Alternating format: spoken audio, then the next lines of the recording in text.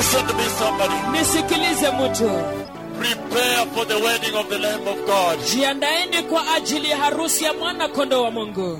The rapture is near. Unyakuzi umekaribia. Wear your heavenly dwelling. Vaa vazi lako au kao lako la kibinguni. Stop wearing the earth. Wacha kuvalia lile la kidunia. The earthly dressings. Mavazi ya kidunia. They will remain here. Yatabaki hapa. I need to go to Russia. Nahitaji kuenenda Urusi. To tell them that the Messiah is coming. Kuambia kwamba Mesia yuaja.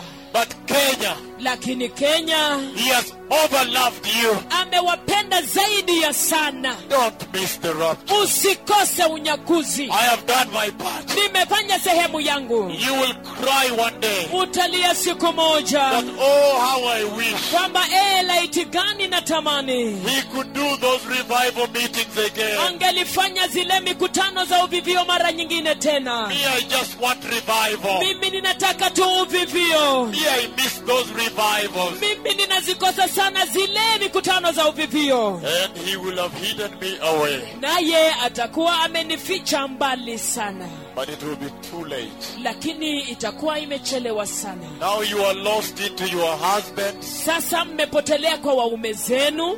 Into your wives. Mmepotelea kwa wake zenu. Loving them more than Jesus. Mkiwapenda zaidi ya vile mnavyompenda Yesu. Your jobs. Kazi zenu. Your ardhi that you fight for. Mashamba yenu mnayopigania. But one day, lakini siku moja, you'll find out mutagundua that they are mere perishables. Kwamba ni vitu viharibikavyo.